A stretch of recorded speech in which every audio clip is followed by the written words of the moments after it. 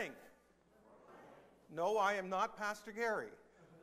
As we know, he is on sabbatical, and please remember to pray for him, that God would speak to him, give him refreshing, and lead him in wisdom as he thinks about the next stage for our church. I'm seeing this caution marker on the floor next to me. Am I allowed to move it? This is kind of like, you buy a blanket or something and there's a tag on it that says, do not remove under penalty of law. How many people here have removed one of those tags? Come on, put your hand up. Okay, we're going to be reporting. I've done it. What happens to you if you remove that tag? All right. We're pulling up because I do things a little bit differently. Yes, we had to. Our system, lately we've been using in the back there something called ProPresenter, and everything is integrated nicely. But because I'm a teacher kind of person too, and so I have things happening on the screen behind me, and what I did didn't fit into ProPresenter. And so we're having to start the PowerPoint, the presentation separate from the presentation, and I am causing great pain and grief to the gentleman in the back. Are we okay? Is everything ready now? Wonderful. Nothing is happening.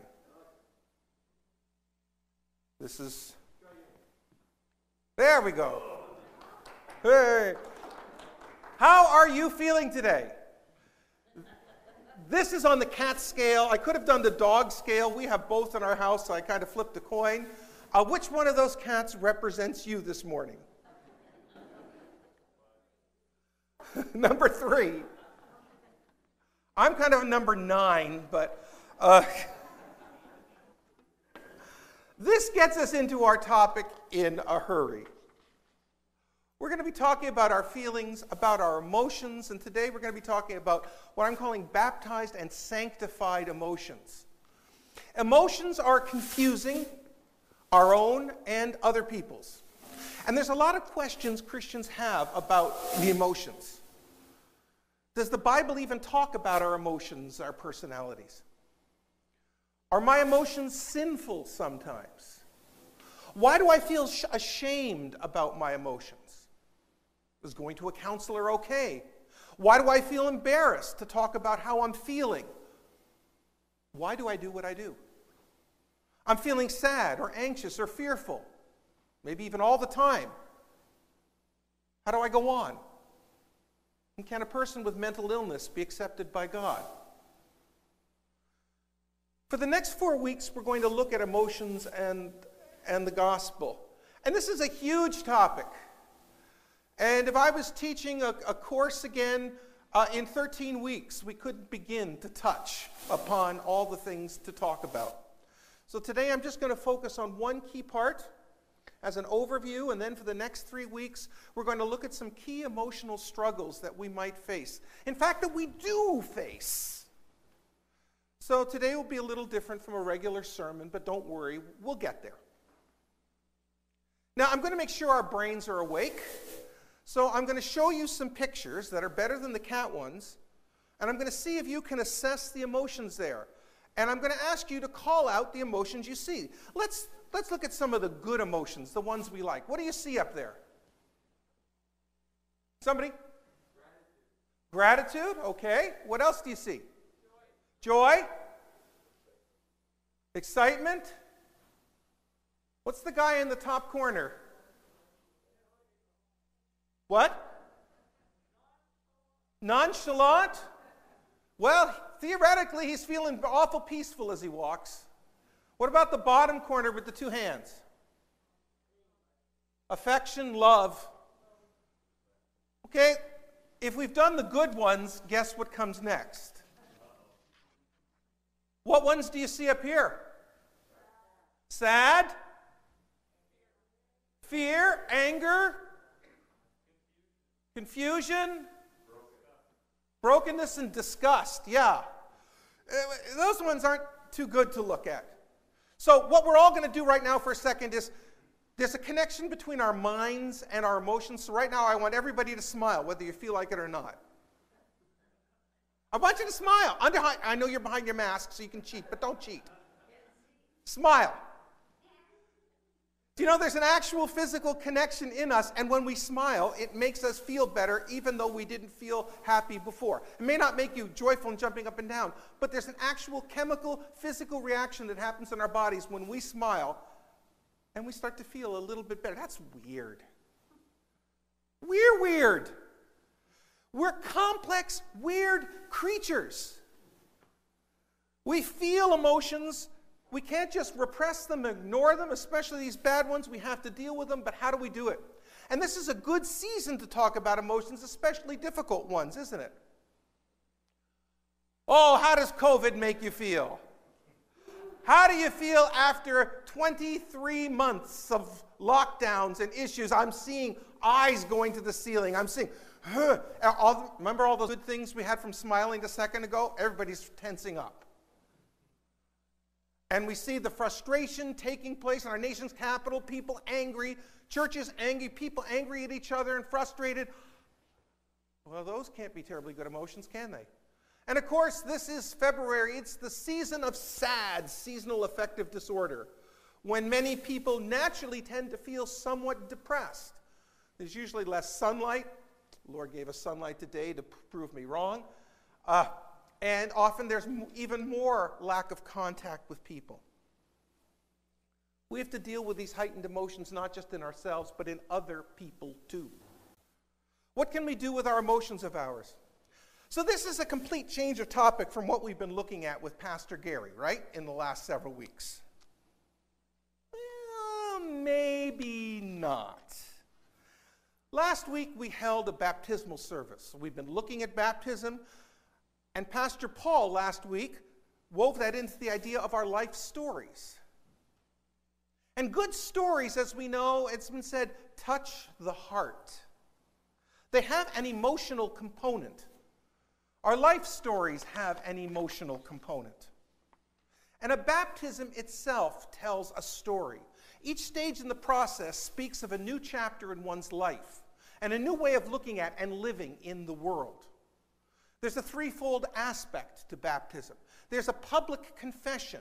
It's a confession of sin, of an old way of living that's been given up, and of coming to a decision. It's the story of our repentance. And we remember that repentance means turning around, doing things differently, being different. And then there's the symbol of the death to self, the being buried, the dying, a putting aside of things past. And in doing that, we receive God's justification for us. And the old way we learned it, some of us in Sunday school, was justification means just as if I had never sinned. God puts that sin behind and says we can move on in newness. That's a pretty neat promise. And a pretty glorious promise for those of us who have experienced it. And then finally, that newness of life comes through God's empowering. And so we are raised to life. And the coming up out of the water opens us up to new stories because of God's grace and calling and filling our lives. And this is called the story of our sanctification, or being made holy, or being made like Christ. It's a pretty neat story, isn't it? We're going to look at that last chapter now for a moment. Sanctification. The purifying of our hearts and making us holy. And Christ, in the Sermon on the Mount, said, "Blessed are the pure in heart." How pure is your heart? These days, mine doesn't feel all that pure.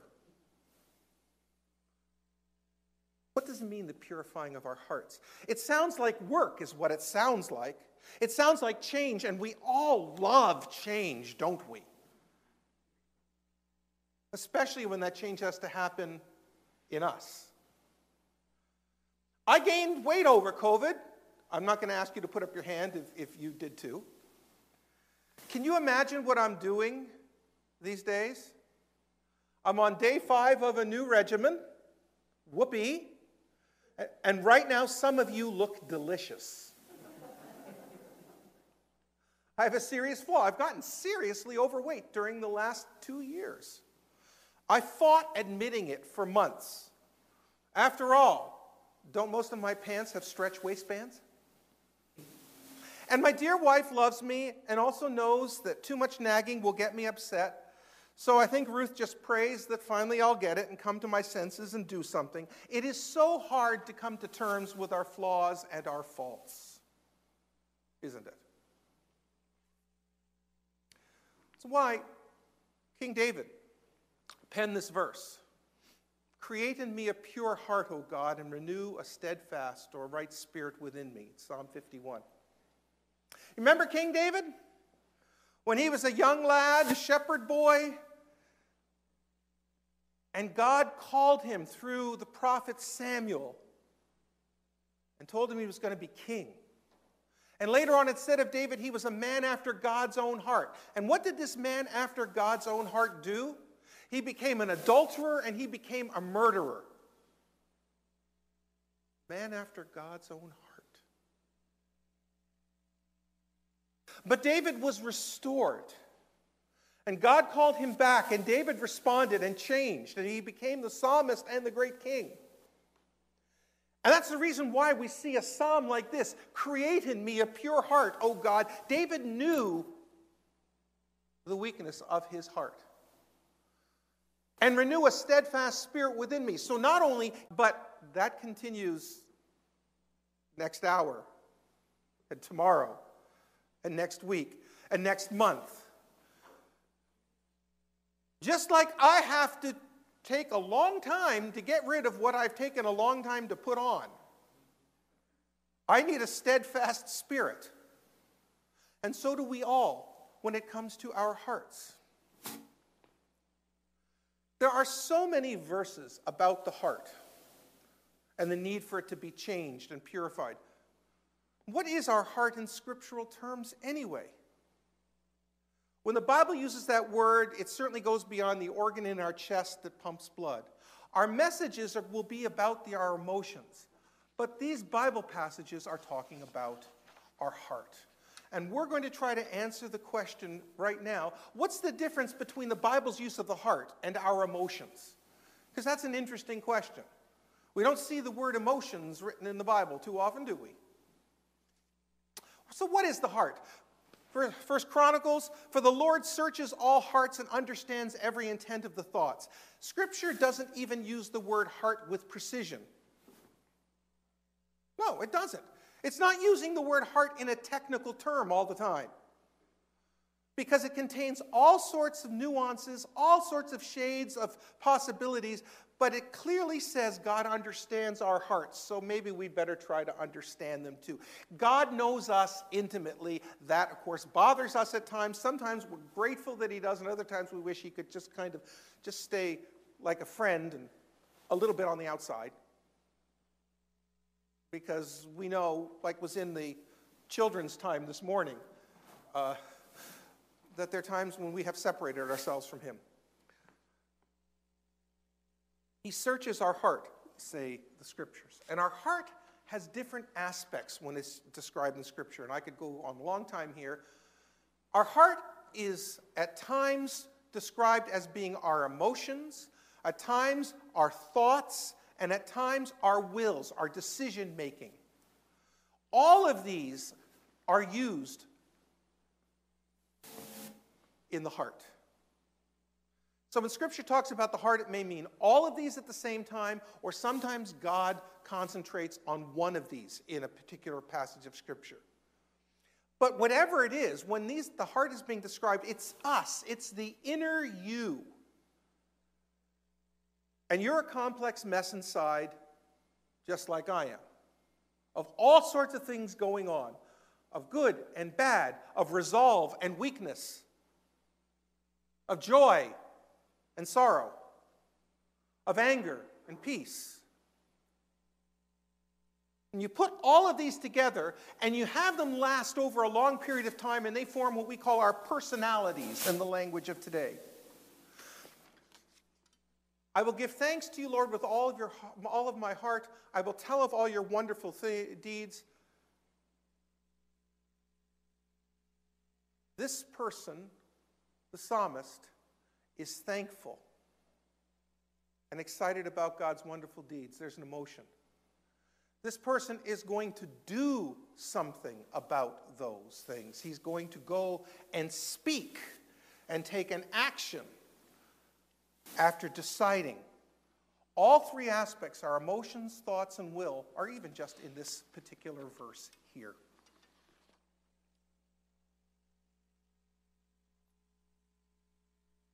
But we're centering on our emotions.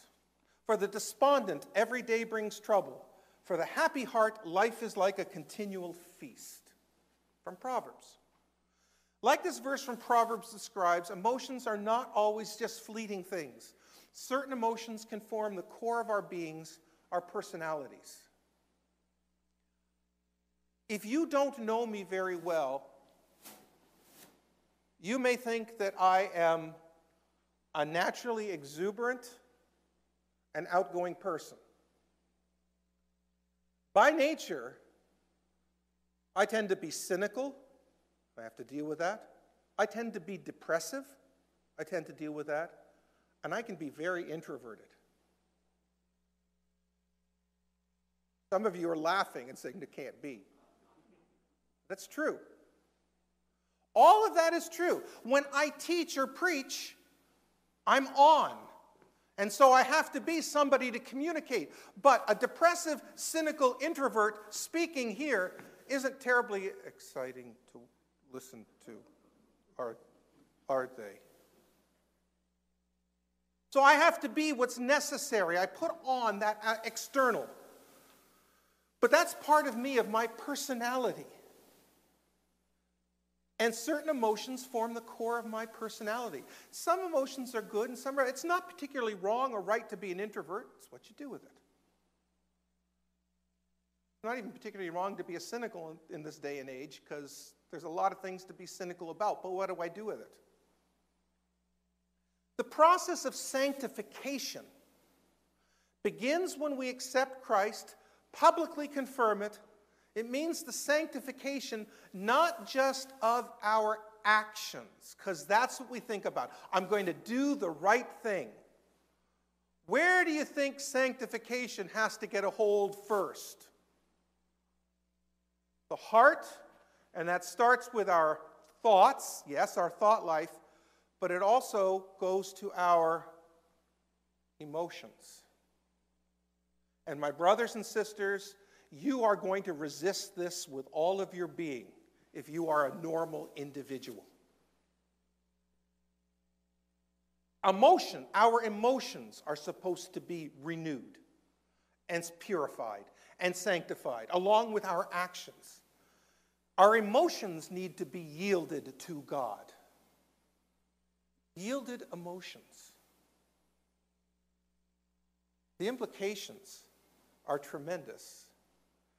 They're challenging, and they may even seem frightening.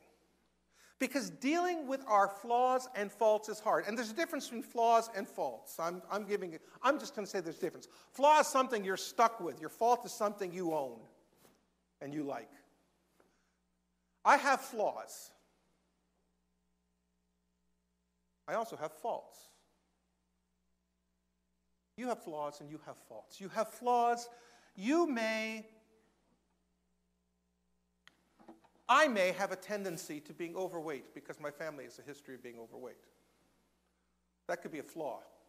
My fault is I like to go downstairs at night to the cupboard and raid it.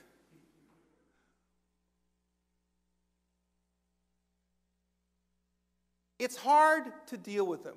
Why? For some of us, it's hard to recognize them. This is the old saying, I'm a distinctive individual. You're unusual. They're weird. What are they saying about us? You're weird. We excuse things in us that we're willing to forgive in our friends and that we get upset about in people who we're not close to. We do it all the time. It may be hard to admit to them. If I admit them or if I seek help, that's a sign of weakness. And most of us, unless we have a tendency to be victims in our personalities, don't like to be weak. How are you doing, brother or sister in Christ, this morning? Just fine. When nothing is fine at all. And it may be that we're used to them, like I like overeating, or I like feeling in control, or whatever. And this means we may be blind to what's wrong with us, we may be scared about what's wrong, admit what's wrong with us, or we may be just plain comfortable with where we are. It's not an easy process. When we become aware of our flaws, what are we supposed to do about them? Well, first we have to ask for the ability to be aware. We have to seek to look at ourselves. We have to trust the person next to us who tells us, you know what, something's going wrong in you right now. But our first response is to back away. Sometimes even when God wants to tell us what's going on inside of ourselves. And then we can back away from God. Don't tell me I'm an angry person, God. I have a right to be angry. We're going to deal with somebody in the scriptures later on who told God he had a right to be angry. And we'll see how God responded. When we become aware of our flaws, what should we do? Even as we go through the series, you may become aware of some of your flaws and imperfections. The great theologian of the Reformation, the return of the church to biblical faith in the 16th century, John Calvin talked about awareness of flaws and faults. There is no doubt that all devout and faithful folk, whenever troubled by awareness of their faults, Lord, let me be aware of my faults, may remind themselves of their baptism, that from it they may be fully reassured of that unique and continual cleansing we have in Christ's blood. When you become aware of your faults, remind yourselves of your calling in Christ. As he says, your baptism, so that you may be reassured that you can what? Be what? Cleansed. Which means there's going to be a change a-coming, isn't there? So when you become aware of your faults, stop and say, Lord, you called me, you made me. I guess I got to do something about it. And I got to do something about it is our wills, right? Making the decision. So we have to stop and think. We have to deal with our emotion that says, I don't want to. And then we have to decide to do it. And that isn't just about the big things. That's the small thing when you go and on the way home today, you cut somebody off or somebody cuts you off in traffic. The reason why we were told to pray without ceasing. Sure need to do it while you're driving. God promises cleansing. Now, I'm going to make a jump here. We think of our faults, sins such as unkind words and cutting remarks and greed and power tripping, falling into sexual temptations. As I said earlier, we frame these all as actions, but something comes before these actions. What if the faults you're thinking or that lie in your emotions or that follow you around are the result of you listening to your emotions instead of evaluating your emotions and giving them to God? You see where we're going? If we commit ourselves wholly to God, that includes our hearts, our emotions, and our personalities. And we accept God's sign that we are His and that He is here to give us grace when we struggle. When we fail, because we do fail. You fail, and you fail, and you fail, and you fail, and you fail, and you fail, and I fail. We fail. We make mistakes. But we hide from admitting it. We try to hide from God, and we try to hide from other people. And yet we are the church. We are the body of Christ. We are the community. We are called to be in and part of each other. We are called to love each other and heal each other and to work with each other. But we stay as separate little people. Man, you get hard to admit when we should be in prayer with each other. COVID go away so we can put our arm around each other. Above all else, guard your heart, for everything you do flows from it. How are you feeling today, my brothers and sisters? I suppose at this stage of the message we should have called it Baptized and Sanctified Hearts. And it's here we meet resistance. I'm trained as a counselor and as a pastor. I've met resistance when doing general or pastoral counseling whenever this idea is brought up. To move forward, to deal with my flaws and my sins, to become more like Jesus, I have to give my heart, and in this case, my emotions to God, and it's hard because it is so deeply and so intimately personal. It's the core of our beings that is being peeled aside. In the Narnia Chronicles, there's this wonderful scene of a young boy who's met the lion Aslan,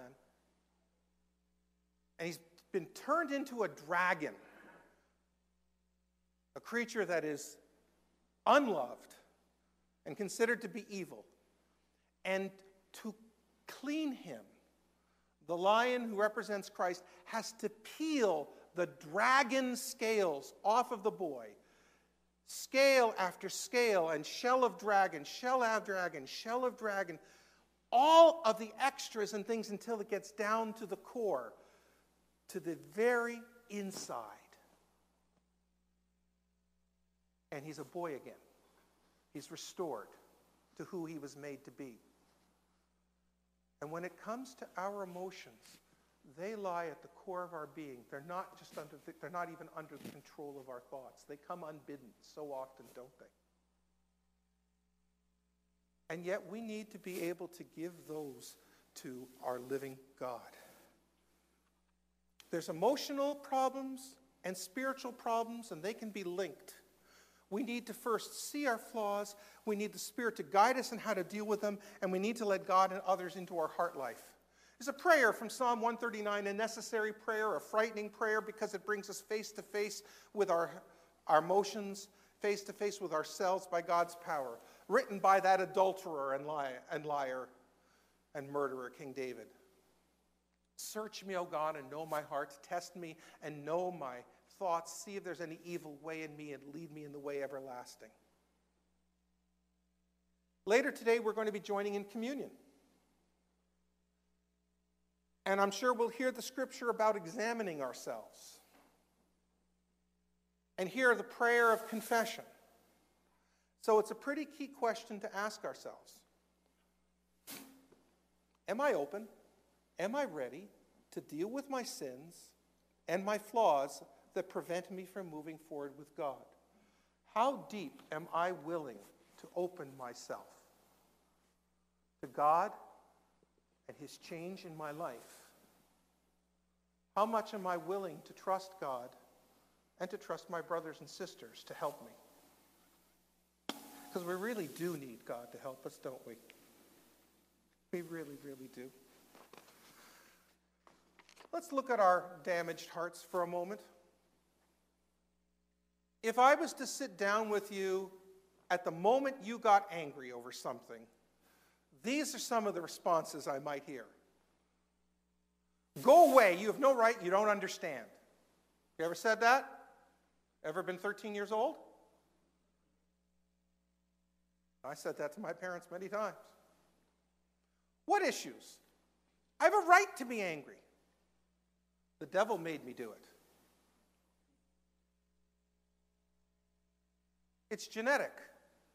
Did you know that there is a genetic predisposition to anger in a number of individuals, and we can look at the specific genetic combination and discover that I have that tendency? Big deal. Let's deal with it. Not just celebrate it. Let's celebrate that genetically I'm angry. Well, that makes sense. It's the way I was raised. It was my parents' fault. You know, your parents may have done a lousy job. They may have. But you're not a kid anymore. What are you going to do with what you were given? If you're given a mess, do you let it lie on the ground and stay there, or do you clean it up? We've got our kids coming over this afternoon, finally getting family together for a period of time. Ruth made a great big pot of onion soup on Friday. Yesterday, we went into the garage where we have it because the garage is quite cool. Ruth moved the stool, and what happened to that pot, babe? It fell all over the floor. A gallon and more of onion soup. We could have just let it sit there, but what did we have to do? Clean it up. Still going to smell like onions for a while in there. Or it's my other life experiences. Yeah, all these things touch upon what made us the way we are. But the question is, where are we going to go from here? The issue isn't what made you this way yesterday. The issue is what you're going to do about it today so you can be all who you were made to be tomorrow. It's a process in our lives. We don't stop at the past. To stop at the past and say, God can't do anything in this area of my life, I can't do anything in this area of my life, is denying the power of God and the healing he wants to bring.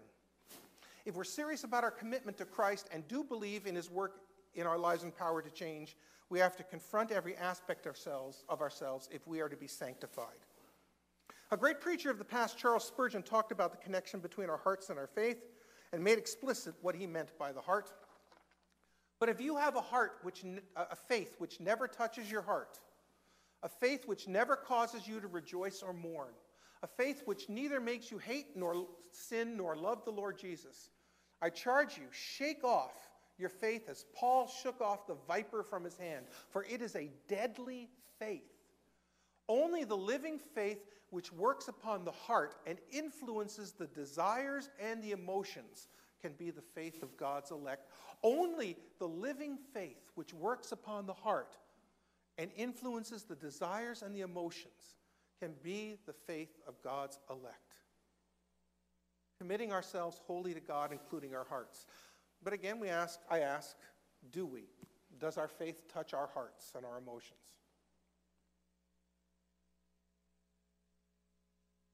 This is a different concept for many of us to think about sanctification of that aspect of our beings. But I ask you to bring it before the Lord at the table and this week, to see if God has areas of your life, of your emotions, of your inner core of your being that need to be touched. Things that may have been there since you were a child. I'm going to make some important and tricky distinctions here. One, emotions can be wrong. You've heard it said, and counselors will say this, and I'm trained as a counselor, but I've had counselors say to me, you can't say this to anybody. Your emotions are wrong. No, they can be wrong. They can be wrongly shaped. They may be natural. They may come unbidden. But what do I mean by an emotion can be wrong?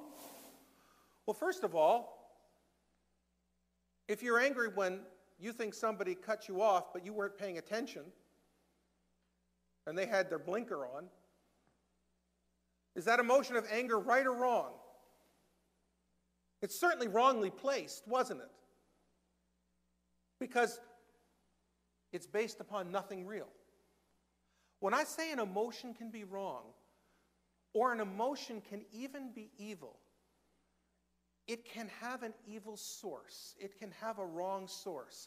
It can have an evil effect on us and on others.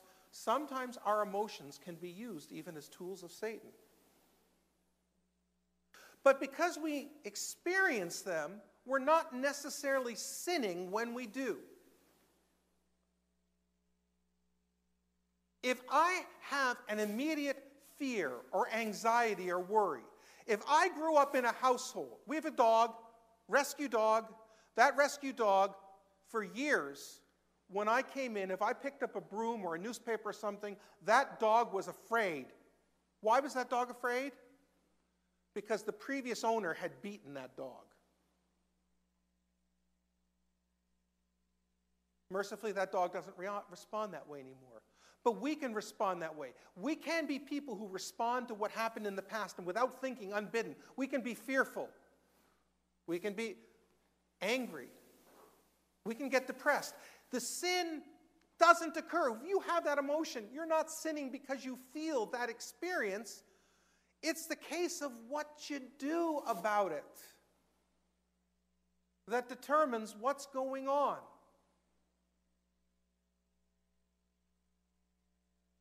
Remember what Jesus said in Matthew 5 about looking at another person lustfully in our hearts can be like committing adultery? The emotion of lust or desire, if fed, indulged, leads quickly and inevitably towards sin and defeat. We can't indulge our emotions either. God has given us minds to think about them and wills to do something about them, just like God has given us our emotions so that we can be excited about things and learn about them and then make decisions to do them. Do you see how all three of those are interrelated? Our minds, our emotions, and our thoughts. Now, should we use scripture or psychology when we deal with our emotions? By now, some of you may be saying, this is a church talking about the heart's okay, but the word emotions isn't in the Bible. That's psychology you're using, Mark, not scripture. And you're right, partly. Though I have mentioned how the heart works in Scripture. You're going to see that in the Christian faith and in the secular world, there is a divide. There is a fight going on. Some Christians say it's wrong to use psychology and counseling or even to use the terms mental health. They say all problems are spiritual in nature. And then there are those, of course, who say, well, not Christians, who say all of that spiritual stuff is garbage. And so I'm going to briefly cover ground I did several years ago here. The review of relationships of Scripture to psychology or science. One end says God made people, His Word is sufficient, follow Scripture. The other side says everybody can be understood by science, follow psychology. And we think, oh, do I have to choose one of those two? Other people say, follow Scripture, be aware of possible health issues. While other people say, Scripture, your Bible, and psychology deal with two completely different issues. Let the spiritual be the spiritual, and let the physical be the physical. Or a last approach is that all truth is God's truth. And that when we, as Christians, study humanity, study the mind, and study the heart, we can learn that sometimes genetics affects our emotions. Sometimes our bodies affect our emotions. And we need to accept that and understand how to deal with the pains and struggles we face. Science only partly understands the brain. It does not understand the mind fully, and it does not understand the spirit. And counseling psychology uses theories. And some of those theories agree with Scripture, some are neutral, and some oppose. So we'll talk about how when you go to a counselor, how do you consider that counselor? How do you choose them? The Bible takes the lead. There is a place for psychology. The Bible takes the lead. There is a place for psychology. But it must be subject to Scripture. Should we go to a doctor? Do you go to a doctor? Do you go to a physician? Now, there are some Christians who believe that God can heal, so we should seek healing through prayer alone, and yet Luke the doctor isn't condemned in Scripture. Jesus said, those who are well have no need of a doctor, but those who are sick. And Jesus said people need a doctor. And even going back to the Old Testament, it says, in the 39th year of his reign, Asa was afflicted with a disease in his feet. Though his disease was severe, even in his illness, he did not seek help from the Lord, but only from physicians. See what's going on there? King Asa, in 2 Chronicles, only sought help from physicians, not from the Lord. Maybe we should pray before we go to the doctor. Maybe we should say, Lord, I give this illness to you. And I will go, and if I'm to go to the physician, guide my thoughts, and take me there. May I hear, may I respond well, my physician respond properly.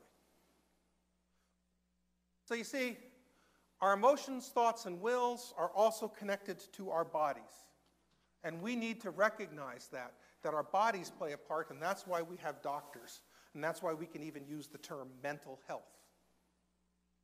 Each affects the other. The body affects the heart, affects the spirit, affects the body, and in a great big cycle, back and forth. When one area is damaged or sick, it can and will affect the others. Have you ever been tired? That kept you from praying? And later on you got discouraged? You see a connection. That's your body affecting your spirit, affecting your emotions, affecting your thinking affecting your will. There's so many ways in which our hearts can be influenced and dragged down, but even more, and this is a key scriptural truth that we must remember, if our hearts hold our emotions, we have a problem. Anybody know what it says in Jeremiah? The heart is deceitful of all things and beyond cure. Who can understand it? I, the Lord, search the heart and examine the mind. Only God can open up to us the truth of who we are and the source of our emotions and how we are to deal with our lives. Because our hearts are deceitful. That's why they need to be purified. That's why they need to be sanctified. God knows us intimately, not just our actions. We can't wall off our thoughts, and we can't wall off our emotions from him. And it's our thoughts and emotions that lead to our actions. The Old Testament understood this and used the symbol of circumcision to explain God's work in his people. And the Lord your God will circumcise your heart and the heart of your offspring so that you will love the Lord your God with all your heart. And the symbol of circumcision in the New Testament is replaced with what? Does anybody know, theologians out there? What's the sign of God's people?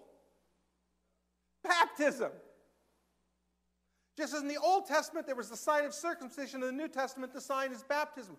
And Colossians says when you came to Christ you were circumcised, but not by a physical procedure. Christ performed a spiritual circumcision, the cutting away of your sinful nature, for you were buried with Christ when you were baptized, and with him you were raised to a new life.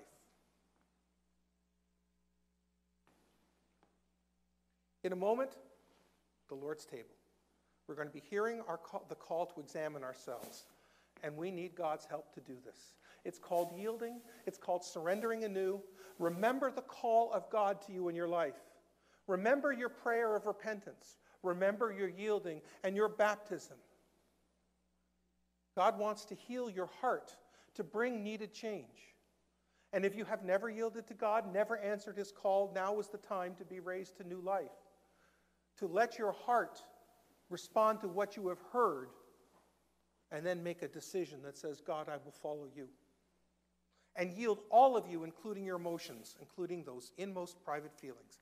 I love this quote by Laura Story, a singer-songwriter. Our emotions are made by God, yet they too must bow before him. My brothers and sisters, that's what we're to do. Can you imagine a life without emotions? I can't, especially a meaningful, interesting one. I can imagine and wish for a life with just the right balance of emotions, without the traumatic damage caused to me or other people by, at times, out-of-control emotions. I asked Ruth if I could share the story. This week was Wednesday or Thursday. I guess Ruth woke up with an achy body. Happens when you get old. And there are a number of things to think about. And she was tense, and she became and started to feel very anxious, not knowing why, but just feeling incredibly anxious. She can do that well. I do the depression part a whole lot better. And after our devotions, we talked about to deal with that, and I took the dog out for a walk so that Ruth could go and spend some time alone with God, listening to some worship music, praying about the feeling of anxiety, and I suggested to her she read Philippians and be anxious for nothing. Now, it didn't mean that she was quote-unquote cured of her emotions of that anxiety, but she was given the strength to endure them and felt God's presence with her.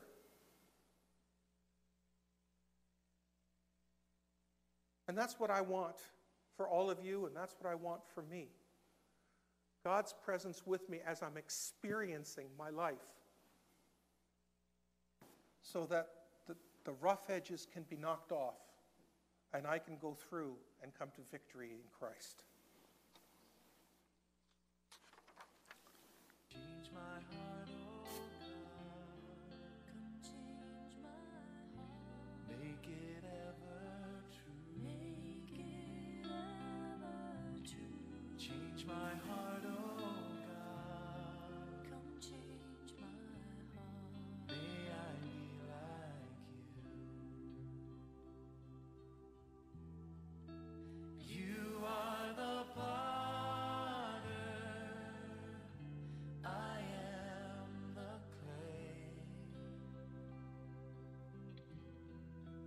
Mold me and make me.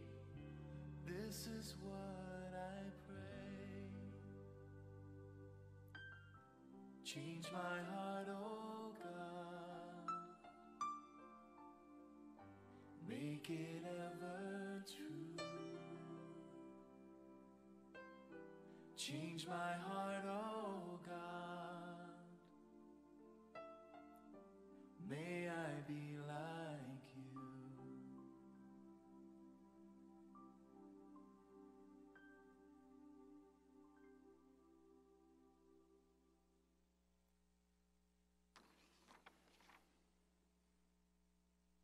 In the next 3 weeks, we'll be looking at 3 different sets of emotions that affect us.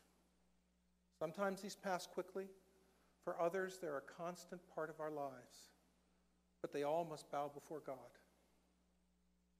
Sadness through depression, annoyance through anger, through rage, worrying through crippling anxiety. We'll get to them. But for today, now, it's a time for looking inward, for being honest with ourselves, for asking God to show us and mold us, to cleanse us, to sanctify our emotions, to heal our hearts. Amen.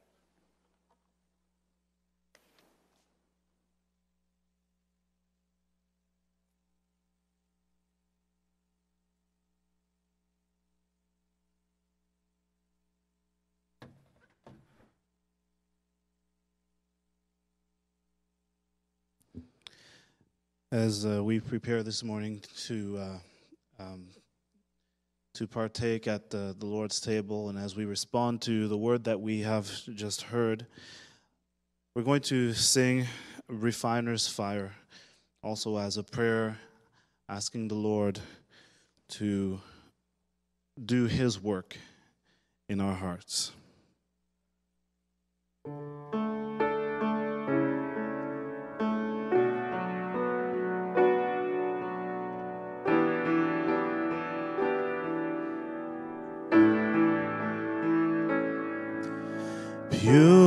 Purify my heart, let me be as gold and precious silver. Purify my heart, let me be as gold, pure gold, refiner's fire. My heart's one desire is to be holy, set apart for you, Lord. I choose to be holy, set apart for you, my Master, ready to do your will.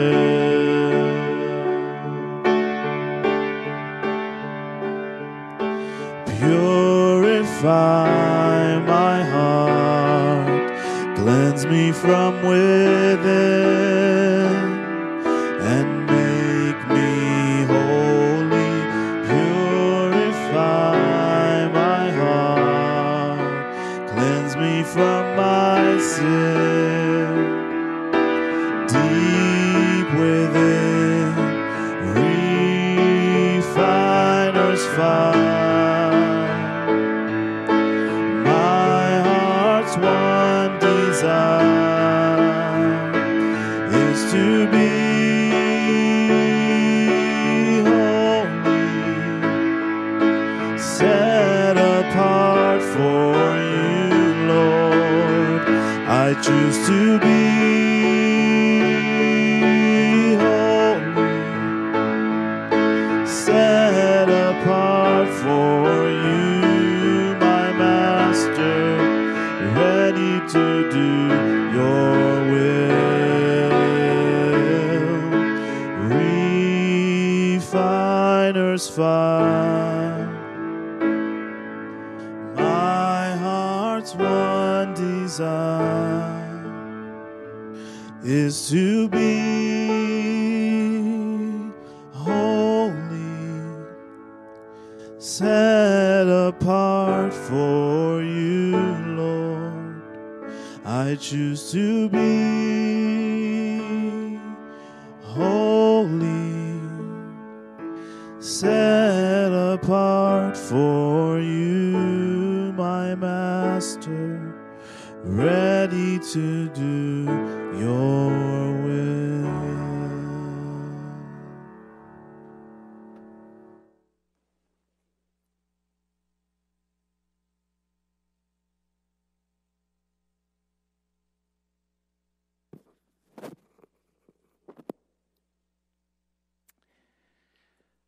In the sacredness of this moment, as we come to the Lord's table this morning, I want to invite you to do something. We're going to change the order of the service just a little bit here now.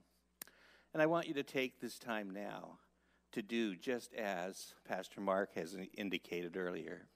Search me, O God. Know my heart today. See if there be any wicked way within me. And you know what? Come to this table now. Come to the sacrifice of Christ. And let him cleanse you of that. Invite him to come in, to search you, to show you anything. Would you pray with me? Have mercy on me, O God, because of your unfailing love, because of your great compassion. Blot out the stain of my sins. Wash me clean from my guilt. Purify me from my sin. Lord God, the sacrifice you desire is a broken heart, a broken spirit. You will not reject a broken and repentant heart, O God.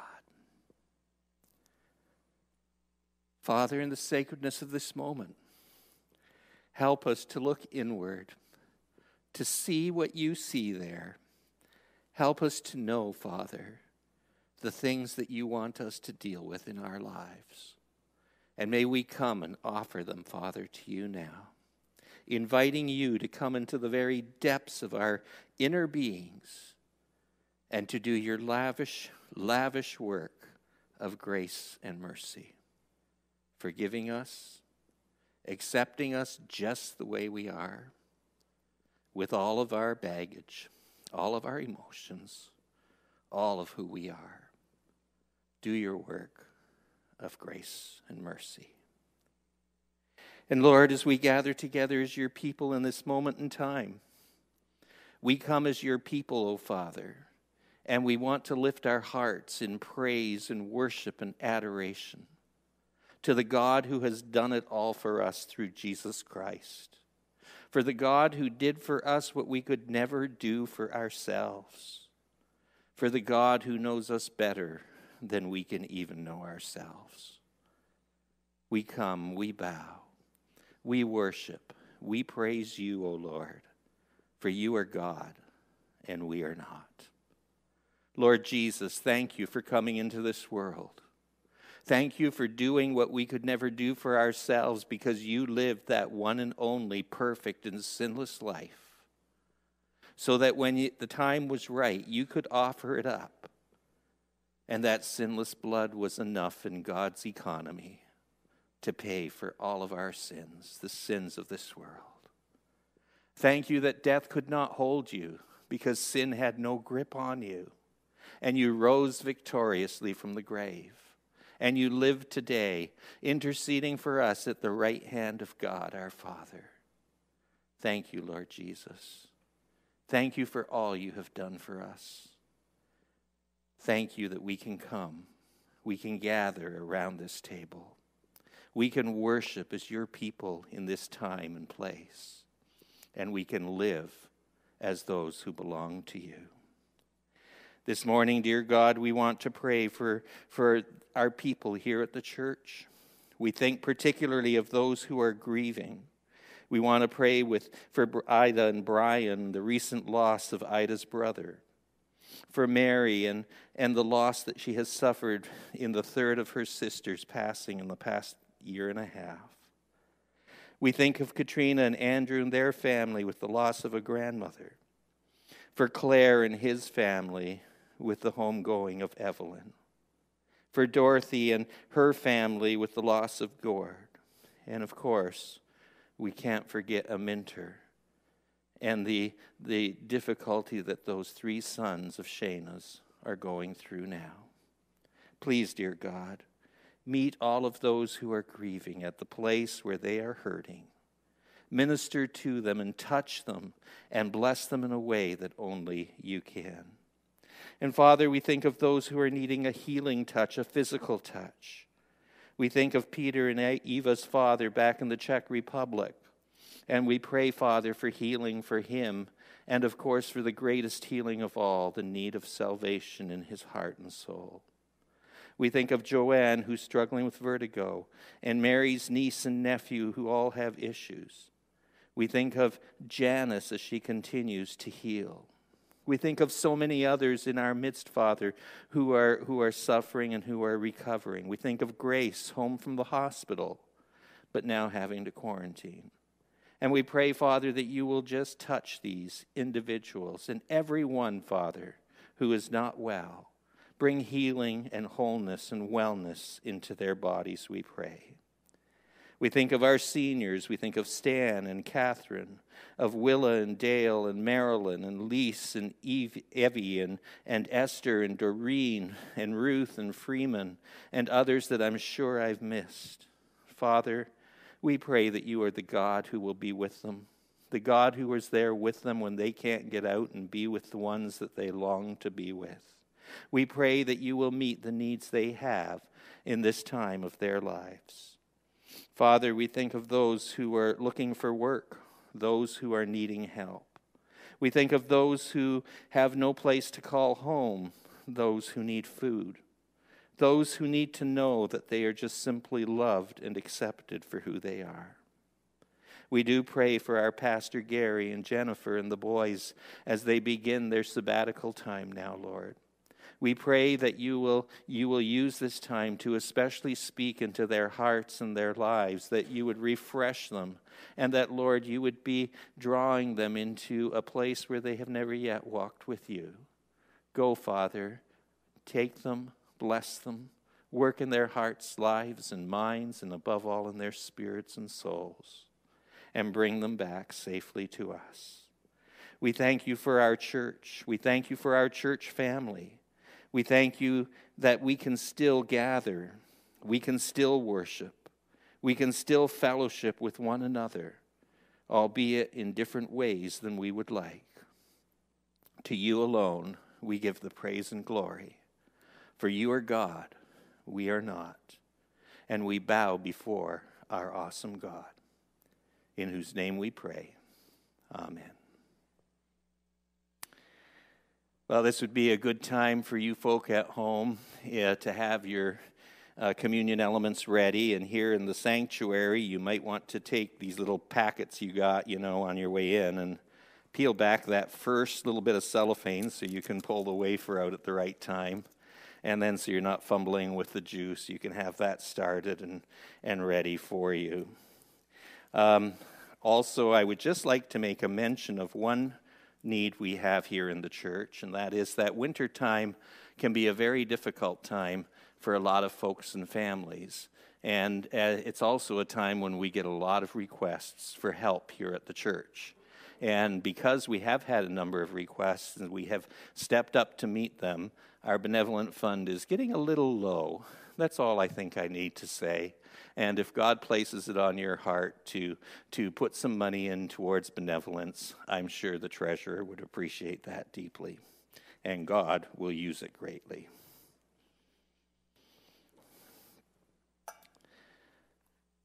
My friends, as we come to the table of the Lord, we come in hope.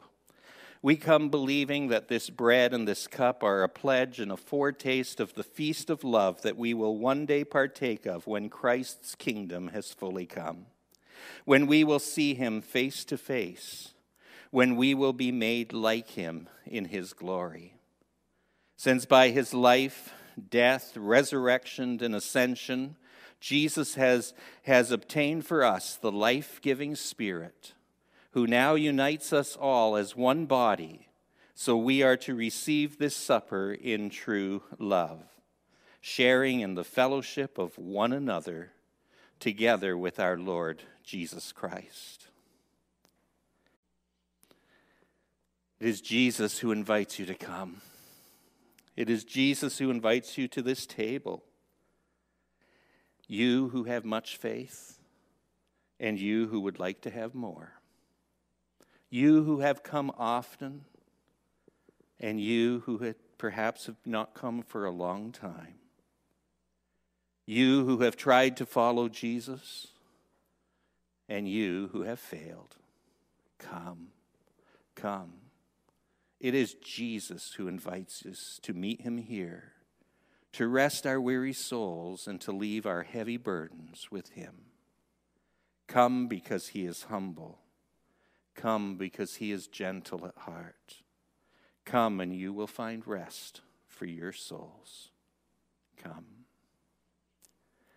May we pray. God of grace and God of wonder, how can we ever truly say thank you for everything that you have done for us and through Jesus Christ, your Son, our Savior and Lord? When sin ruined your plan for the world, you just didn't stand by. You just didn't wipe it all out and start over. No, you put the way of the cross into action. And the way that leads sinful humanity to forgiveness, to you, and ultimately to a glorious eternal life. You provided the sinless Lamb, your only Son, pure and holy. You grew the tree that would fashion the vile cross upon which he would one day give his precious life. And you did it all for us, even though we were living with our backs turned against you. So now, as we come to this table, we thank you that you not only provided the way, but that you also provided this table so that we might keep our eyes fixed upon the one who is both the author and perfecter of our faith. Thank you, Lord Jesus. And Jesus, thank you for giving us this table as your gift to us, so that we would never forget, never doubt your love, your grace, your mercy. And now in the sacredness of this moment in time, we thank you for this bread we are about to receive as we remember the broken body of Christ. We thank you for the cup we are about to lift to our lips as we remember the blood shed for the forgiveness of our sins. Indeed, O Jesus, we thank you for all we are about to receive. Amen. On the night Jesus was betrayed, they were in the upper room, eating their last meal together, the Last Supper. In the course of that meal, Jesus picked up bread right off the table, the bread they were eating. He lifted it before his disciples, and in their presence, he broke that bread. And he said, "This is my body, broken for you. Do this to remember me." As you take the bread from the nail-scarred hands of the one who is the very bread of life, receive it gladly, eat it thankfully, for this is the body of Christ broken for you. Do this to remember him.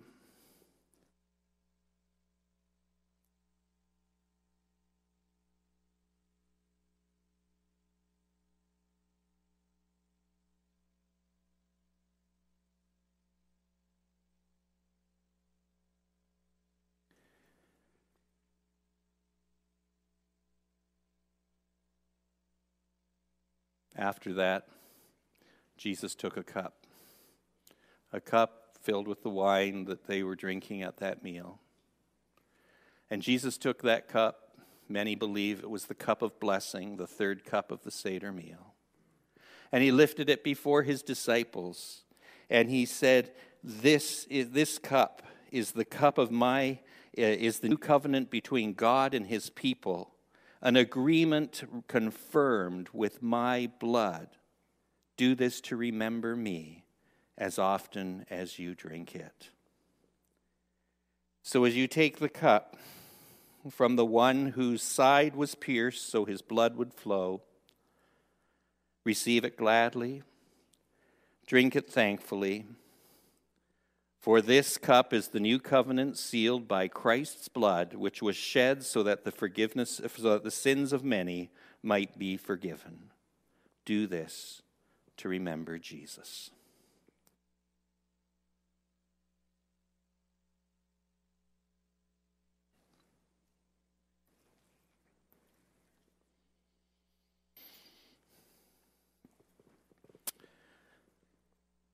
For every time you eat this bread and drink this cup, you are announcing the Lord's death until he comes again. Even so, Lord Jesus, come quickly. Amen.